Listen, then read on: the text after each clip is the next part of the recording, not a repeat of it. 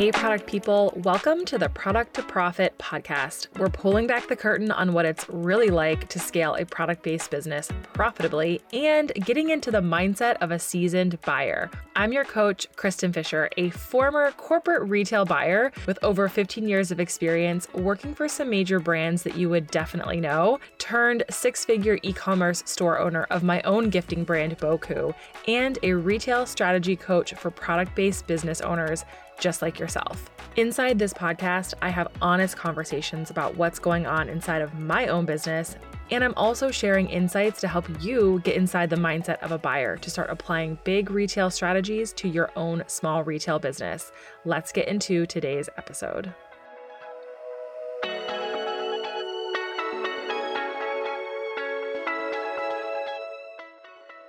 Hello. Okay, welcome back to the podcast. Today, we're going to dig a little bit deeper into the topic of an assortment strategy. And I really would love for you to be able to walk away from this episode, this conversation, with an idea of how you could create a really simple assortment strategy that works for your own business. If you have not listened to last week's episode yet, it's episode 14, go back and check that out. It's only like 15 minutes or so it's quick, but it sets the stage for today's conversation because it's just a foundational conversation around what an assortment even is and just the framework for an assortment strategy. So this week, I want to talk about how to design or buy into your sales goals, how to have an assortment strategy that works for your business and a process that doesn't overwhelm you, because that is the goal, right? I'm not here telling you about this thing to make you feel like there's something that you're doing wrong in your business or you're going to fail without doing this. I'm not trying to create fear or overwhelm for you.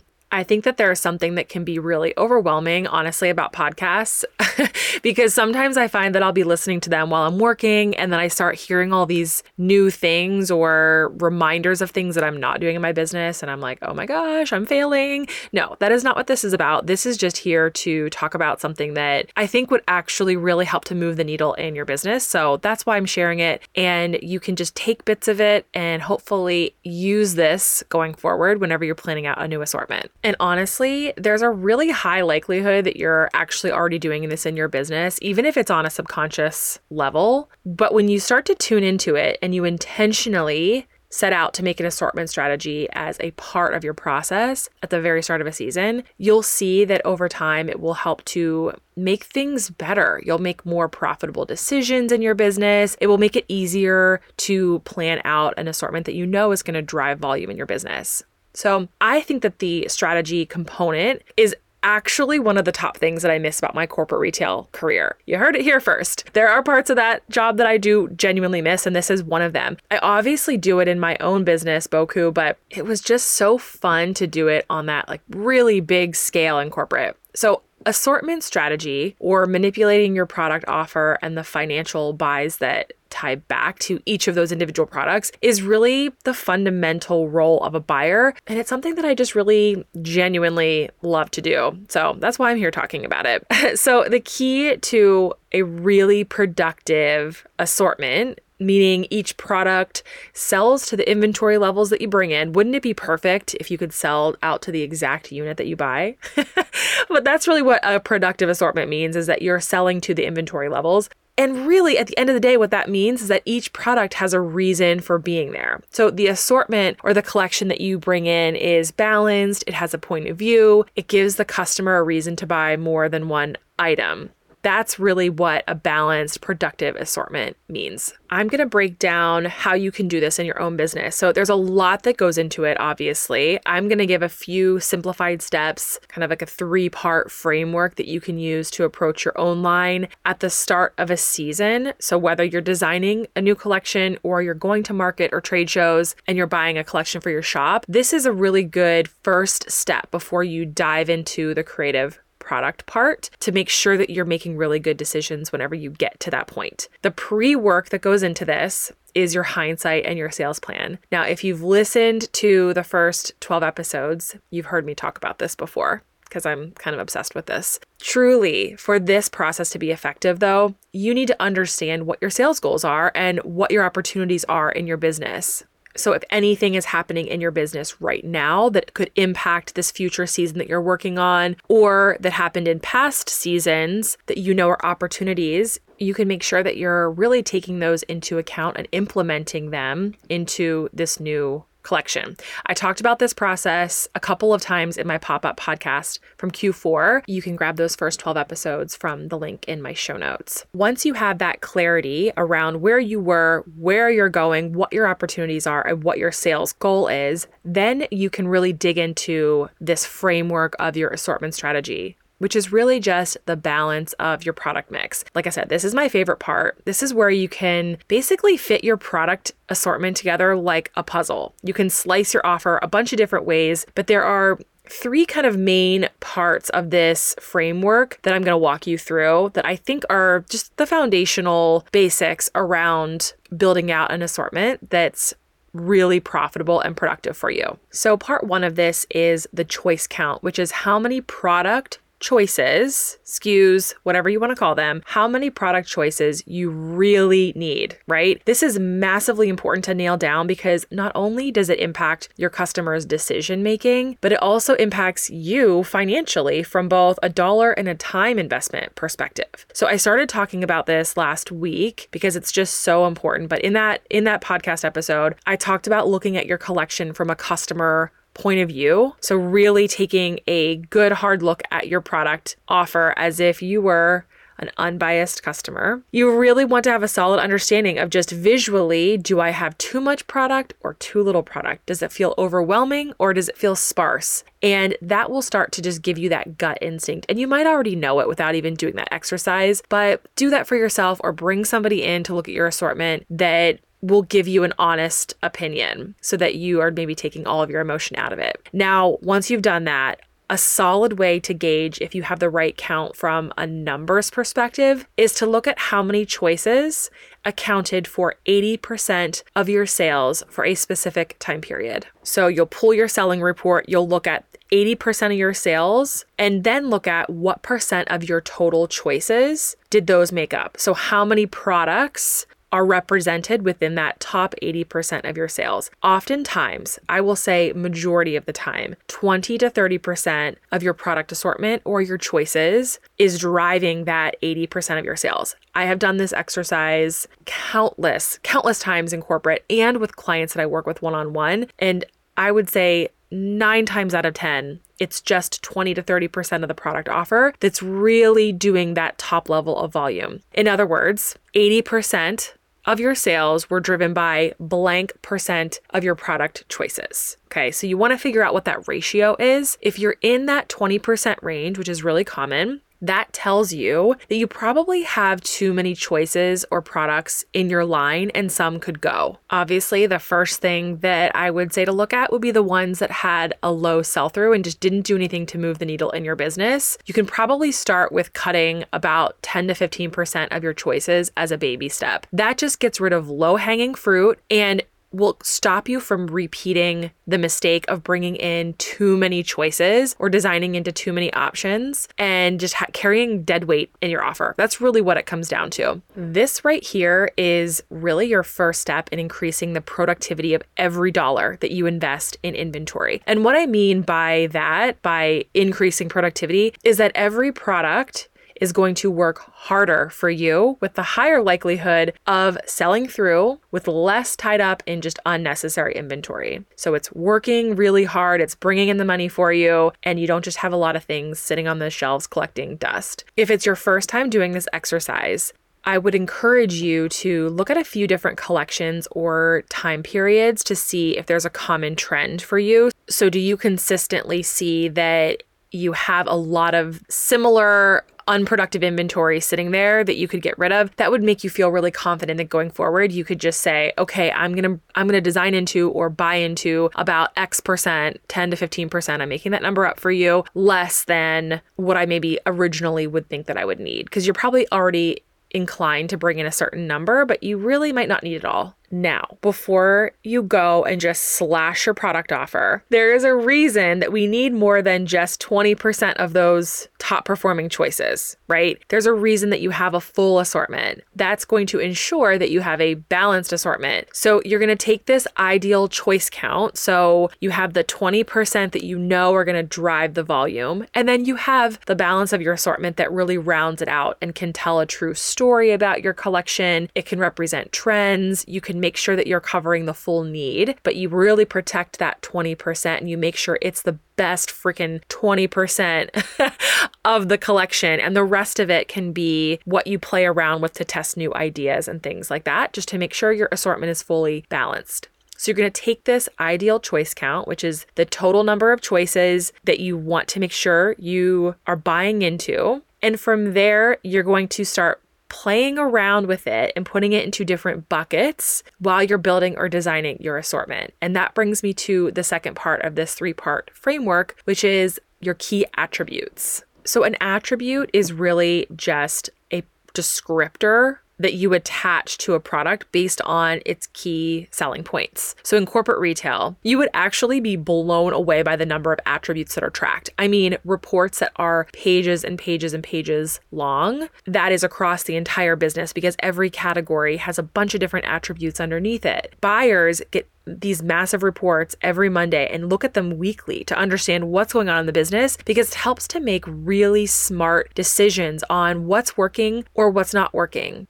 You definitely do not need to have, nor do I recommend that you have a million attributes for your own business. But I do think it's important to understand the value of these and to start thinking about your offer in this way, really to start thinking like those corporate retail buyers, because that's how you are going to grow your business in a really profitable, sustainable way. Not only is it going to help you improve your profitability, but it's also tied back to increasing your UPTs, which is your units per transaction. You want that to be as high as possible because that means your customer is buying more than one item per transaction, or the buyer coming in to buy wholesale from you is able to buy a broader range of items from your collection because there is a reason for having multiple products in the collection that they really want to have. So for attributes, if you just start at the very top of the hierarchy of your product offer or your assortment, that would be the breadth that we talked about last week, or the categories of your assortment. This is really an attribute. These categories are attributes. So now let's just say you want to plug in your ideal choice count into each of these categories. This will give you a guide for really how many products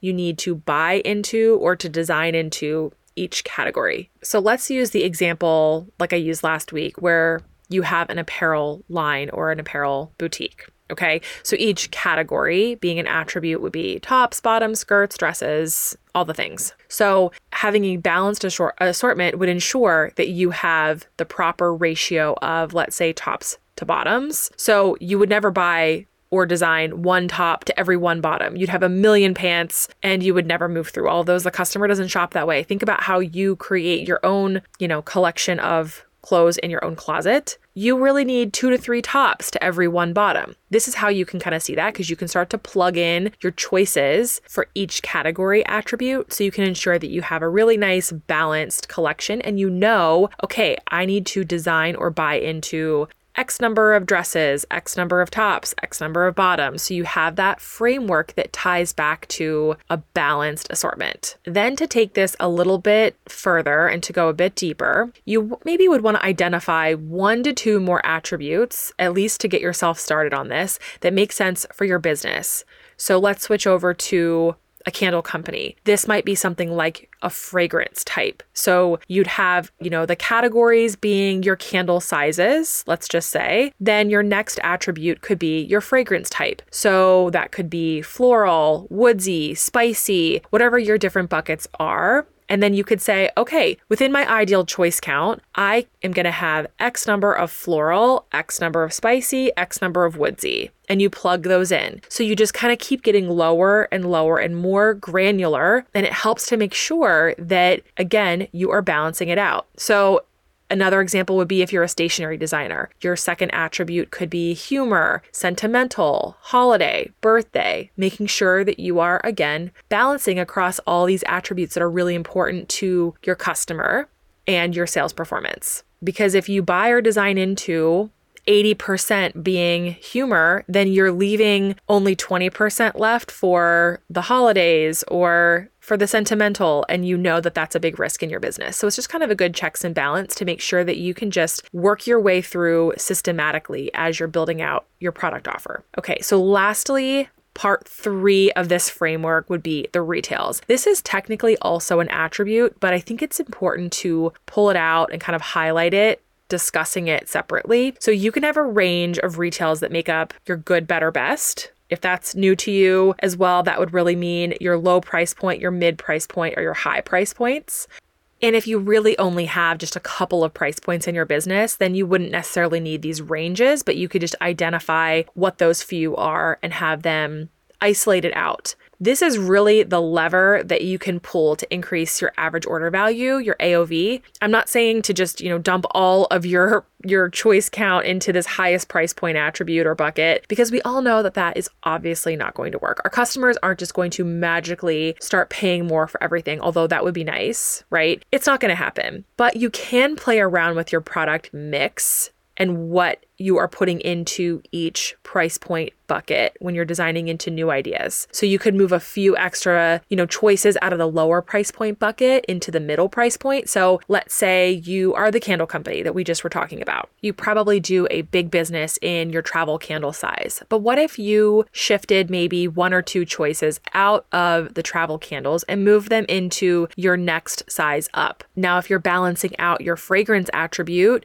you could make sure that you had your best-selling, most popular fragrance in that next size up so that you're encouraging your customer to spend a little bit more money with you to get the fragrance that they want by not offering it maybe in the travel candle size. This is just an example. I'm not saying to follow this to a T, but this is just a way to start thinking about how to shift around your price points and encourage people to spend a little bit more without having a lot of risk in your business, because it will just naturally drive your AOV up. So, okay, we've talked about choice count, which is tied directly to your profitability. Then we talked about attributes as part 2, which ensure that you have a really proper balance of your assortment, which is tied back directly to your UPTs, units per transaction, or the buyer coming in and buying a really broad range from you, which increases their order value and increases your wholesale volume, right? And finally, we discussed retails, which ties back directly to your average order value, resulting in higher sales overall, which is what we really want, right? I think you can probably see why I said it's like a little bit of a puzzle, but it all does really work so well together. And it's why it's called a strategy, because you are designing or buying strategically into a product offer that's going to move the needle in your business. You're not just picking out everything that you love or bringing to life every amazing creative idea that's in your brain, which there's a time and a place for it. So maybe you can do that ultimately, but right now, pull the things out of your brain that are going to actually drive more volume in your business, because we're running a business, we're not running a hobby. So in my first season, I did have some questions in the DMs around some of the corporate retail terms that I use that I kind of didn't realize that they weren't common knowledge. So I actually just really appreciated people asking me the questions, because it helped me to understand what value I can provide for you. So I decided to just put together a cheat sheet with formulas when it's applicable of some of these corporate retail terms. So you can download that. I'll put the link in the show notes for you. If you're on my email list, check your inbox, because I also sent that to you this morning. So you'll just automatically get that. And I hope you find it helpful.